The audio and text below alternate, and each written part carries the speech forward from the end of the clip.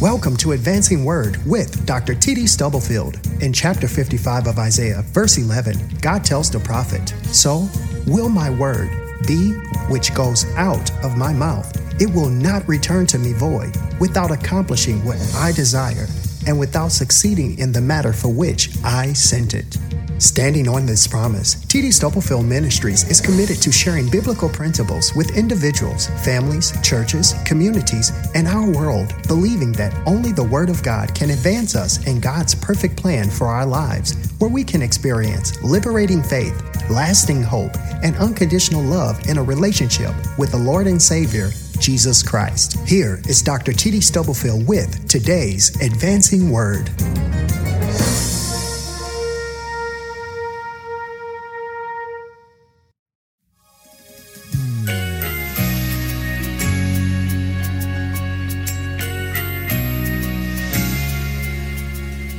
Good morning to Chantilly Baptist Church and to our very special friends who are honorees today, Dr. Jerry and Sister Ernestine Bryant. Before I preach this morning, we just wanted to share some very special greetings with our friends and with the church, and my wife will share first. Pastor Jerry and Sister Ernestine, I thank God for your 20 and more years in the ministry. One of my favorite faith rest scriptures is James chapter 1, verses 3 and 4. And it says, when your faith is tested, your endurance has a chance to grow. So let it grow. For when your endurance is fully developed, you will be strong in character and ready for anything. Today, we thank God for your faithfulness. We thank God for your endurance.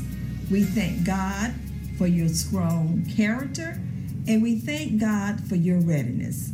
May God continue to bless your ministry as you continue to be ready for anything. Thank you, Judy, for sharing a great quote from a person who was a chaplain for the U.S. Senate a number of years ago, Peter Marshall. And Peter Marshall is quoted as saying, life is measured not just by its donation, but its duration. And as we have this very special 20-plus celebration, anniversary celebration today, we're celebrating donation and duration. There is a passage that I want to share with you from 2 Timothy chapter 1, verses 11 through 12. This is a passage the Lord has put in my spirit as I have prayed about this day. And that passage again is 2 Timothy chapter 1, verses 11 through 12. I want to read it in the New King James Version. To which I was appointed a preacher, an apostle, and a teacher of the Gentiles. For this reason I also suffer these things. Nevertheless, I am not ashamed. For I know whom I have believed and am persuaded that he is able to keep that I have committed to him until that day. Amen. Paul is sharing in this passage declarations from prison. What he shares, the passage I read and its larger context, is very personal, it's passionate, and it's very principled. As a mentor and a model and spiritual father, his purpose in this epistle, and particularly in this first chapter, was to encourage Timothy, his young disciple, young pastor, who was the constant object of his affections and prayers. It is reported that Timothy was experiencing difficulties in his pastoral ministry at Ephesus. And so the apostle writes to lift him up, to come alongside of him, to encourage him. And as I think about his words in this passage, in this epistle, which many believe is his last official writing before his martyrdom, we have here the meaningful meditations of a mature minister, the satisfied salutation of a sanctified servant, We have the solemn sentiments of a seasoned soldier, the affectionate affirmations of an aged apostle. And I believe we have in this passage the passionate proclamations of a proven pastor. Paul's ministry, like the pastor we honor today, was timely, tenured, and tenacious. And he lasted. And the question is begged in the text. It's raised explicitly and implicitly. How did the Apostle Paul last? How did the Apostle Paul last? I'm so glad you asked. Now, I want to share some principles I believe emerge from the text as to why Paul's ministry had not only donation but duration. First of all, the text would suggest that he was energized by his calling. Paul's ministry, and we see it in this part of the text, he says, I was appointed a preacher and an apostle and a teacher to the Gentiles. Paul's ministry was characterized by a transcendent, transformative, and transactional source. He was, let me put it this way, he was gripped and galvanized by something that summoned him, which was external to himself. In this passage, the word appointed in our text, in the original language, it carries the idea of the subject, its passive voice. The subject receives the action or the activity of the verb.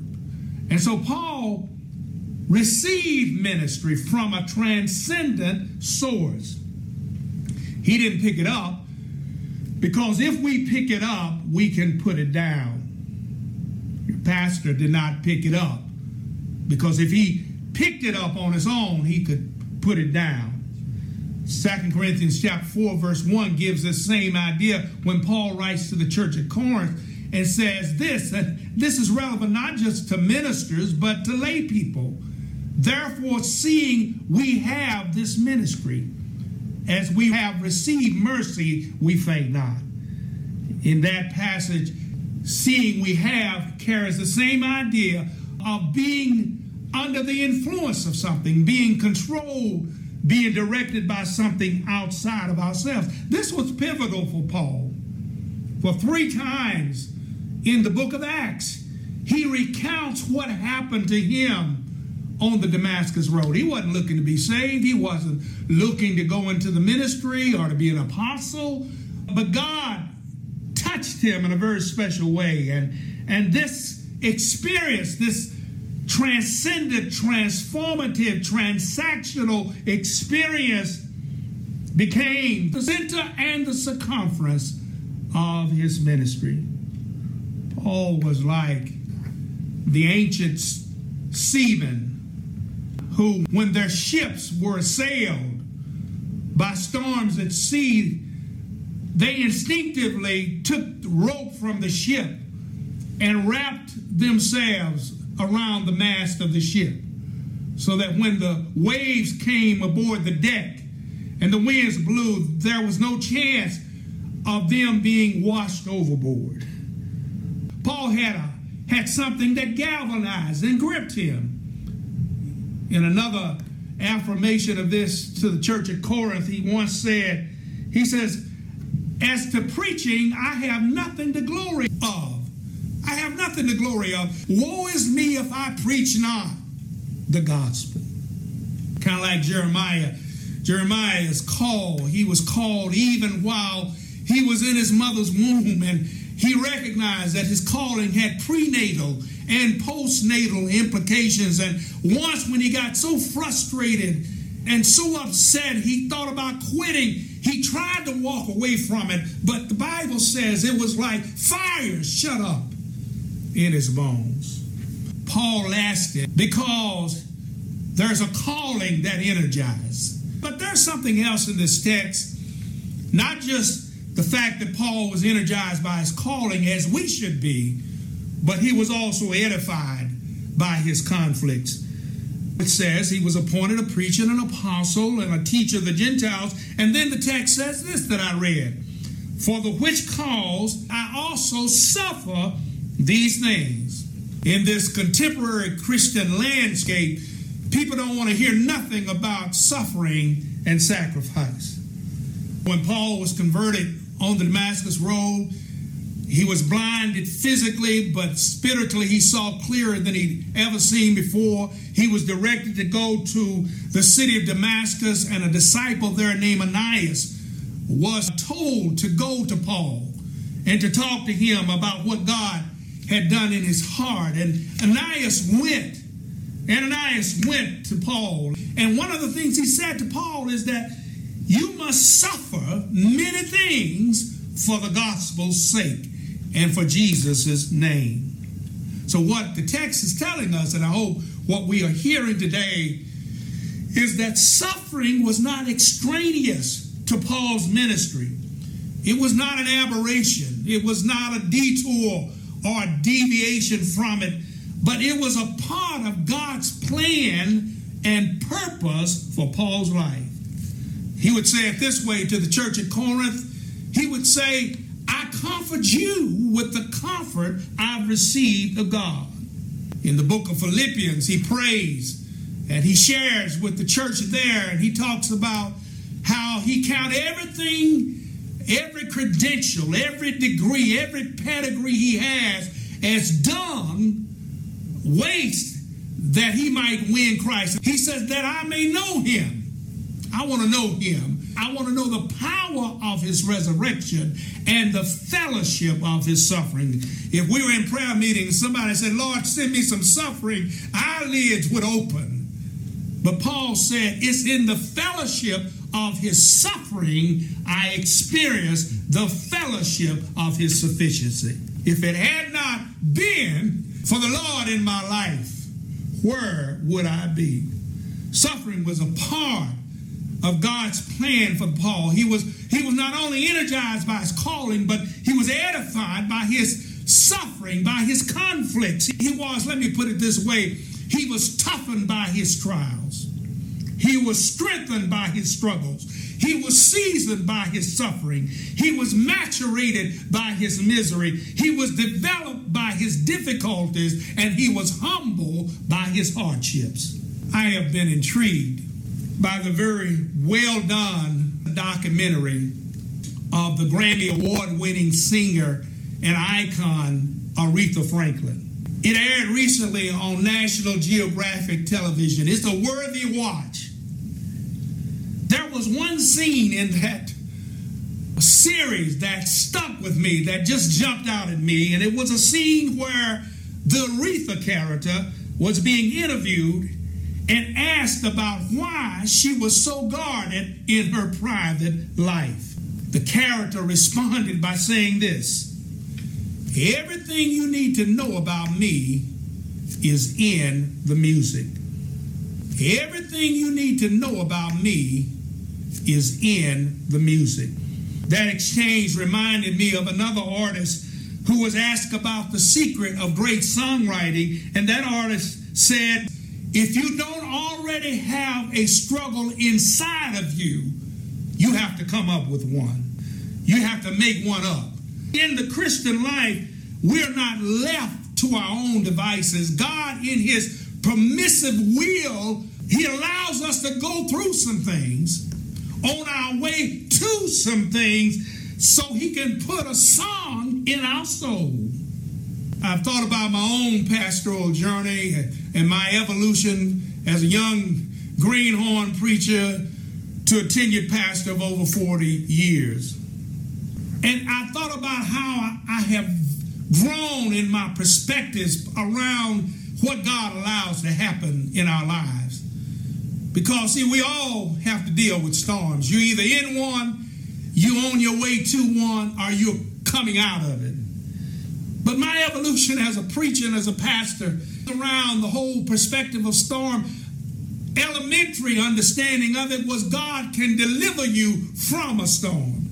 But then a few more years as I experienced pastoral ministry and just life, I learned he can not only deliver you from a storm, he can deliver you in a storm. Storm can still be raging and you're in the center of the storm and you're acting like nothing is going on because he's giving you the peace that passeth all understanding. And then later, as I moved into these seasoned senior years of ministry, I've learned not only does he deliver from the storm and in the storm, God is so good at what he does, he can deliver with a storm. I asked Job about it. Sometimes God sent a storm, allows it to happen so he can take us to another level. He was energized by his calling. He was edified, strengthened by his conflicts. Here's the other thing that allowed him to last, that allows us to last. He was encouraged by his connection. Listen to what he says. If you read too fast, you'll miss it. He says, for I know whom I have believed. That's in the text. I'm not making it up. He says, for I know whom I have believed. The Apostle Paul lasted as a pastor, as an apostle. I believe my dear friend and Pastor Brian and his wife, they've lasted because not only have they been energized by the call on their lives and edified by the conflicts, but they have been encouraged by a personal connection. What makes Christianity is it's a personal relationship. That's why the gospel writer Matthew, and he only gives us this personal dimension. He has Jesus saying, come unto me, all ye that labor and are heavy laden, and I will give you rest. Take my yoke upon you and learn of me, for I am meek and lowly of heart, and you shall find rest for your soul. For my yoke is easy and my burden is light. The noted Jewish theologian Martin Buber once said, there are two kinds of relationships. I-it relationships and I-thou relationship. Your relationship to your house, to your car, to your job, to the clothes in your closet, to your gym membership, that's an it relationship. And it won't get you through the storm. You have to have an I-thou relationship. This is my story. This is my song, praising my Savior all the day long. What authenticates our ministry, what authenticates our calling is this personal dimension, because God blesses us to be a blessing. It's in the context of that vertical relationship to Him that mesmerizes and motivates us that we can have a healthy horizontal ministry in the life of others. One poet said, there are heavenly heights to be reached in many a fearful place where the poor, timid heir of God lies blindly on his face, lies languishing for grace divine, which he shall never see till he go forth at thy sign and trust himself or herself to thee. That's what my friend has done. You've seen his labor. He has trusted himself to God. And when you do that, you can do what David said. When everybody else fall off, when circumstances deteriorate, when you seem like you are backed up against the wall and have no friend in the world, you can do as David did in 1 Samuel chapter 6, verse 30. You can encourage yourself in the Lord. At the end of this epistle, this letter we've read from, that is the focus of our text, Paul talks about his trial before Caesar. And he says this, he says, all men forsook me. This is in chapter 4, verses 16 through 17. He says, all men forsook me. And you think, oh, that's so bad. That's just terrible. But he puts a conjunction in there. He says, but God stood with me. The Lord stood with me. And when you have this personal connection, you can last, because when ministry or when leadership requires you to make decisions and leaves you all by yourself, the Lord will stand with you. So He was energized by his calling. He was edified by his conflicts. He was encouraged by his connection, his personal connection. I hope you see that. But he was also, this is my last point here today, he was emboldened by his confidence. In this last part of the text, he says, I am persuaded that he's able to keep that which I've committed unto his hands against that day. The transactional nature of the apostles' ministry moves to the center stage, because what he's acknowledging here is that he's made some deposits, sacred deposits into God's escrow account. And he's certain, he's absolutely positively certain that these deposits are safe. I think perhaps he was thinking of Psalm 121, where David talked about that, how safe what we put in God's hands is. He said, the Lord is my keeper. The Lord is thy shade upon thy right hand. The sun shall not smite thee by day, or the moon by night. The Lord shall preserve thee from all evil. He shall preserve thy soul. The Lord shall preserve, and I love this. It's bumper to bumper coverage. He will preserve thy going out and thy coming in from this time forth and even forevermore. When I think about the fact that Paul, even though he was facing martyrdom, possibility of execution, he was emboldened, he was enlivened by this confidence that gripped his life and that stabilized him in this prison predicament. When I think about it, on this very special day that you honor my friend, I want to remind him today, our honoree, of our first visit to the National Space Museum there in Chantilly. First visit, he'd gone before, but as a wonderful host to me, he wanted me to experience it. And we went over to the National Air and Space Museum there. And I want him to remember how we toured and we looked at all the exhibits and the seemingly endless parade of aircraft that was on display at the museum. They were all part of the incredible story of the history of aviation and space travel in this country. Pastor, you remember we saw the 1903 original Wright brothers flyer. We saw the Boeing B-29 Super Fortress, the Enola Gay, which was adapted from its original use, adapted to drop the first atomic bomb on the Japanese city of Hiroshima, which brought an end to World War II. You remember we saw it. We saw the Concorde jet, which flew at supersonic speeds before it was retired from London to New York City and back again. And the price at that time was $10,000 for a round trip ticket.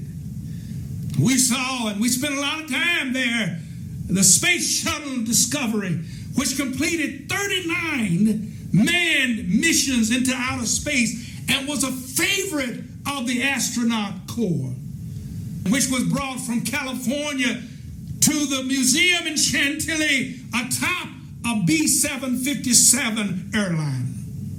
None of that is what's in my spirit today, because what I want us both to remember, and what I want you to be emboldened by and encouraged by, and the church to be strengthened by, is what happened near the end of our tour. I remember as if it was yesterday, one of our group in our tour asking the tour guide, who was a retired fighter pilot and who had flown combat missions in Korea and in Vietnam. Someone asked him the question. Which of the planes we saw today in the tour was your favorite plane? I'll never forget, he said, My favorite plane, he didn't specify anyone in particular, but he said, my favorite plane was the one that got me home.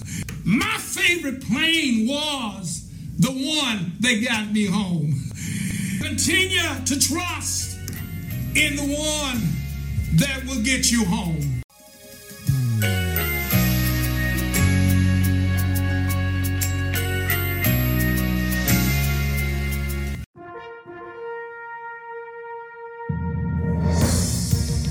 You have been listening to Advancing Word with Dr. T.D. Stubblefield. We pray that you have been encouraged with what your ears have heard and your hearts have felt. Explore our website at tdstubblefield.org for more information about us and to obtain resources provided by T.D. Stubblefield Ministries. Until next time, be blessed and remember to stop stressing and start stepping, advancing in faith, hope, and love by reading and applying the Word of God so you can stand on certain truth for uncertain times.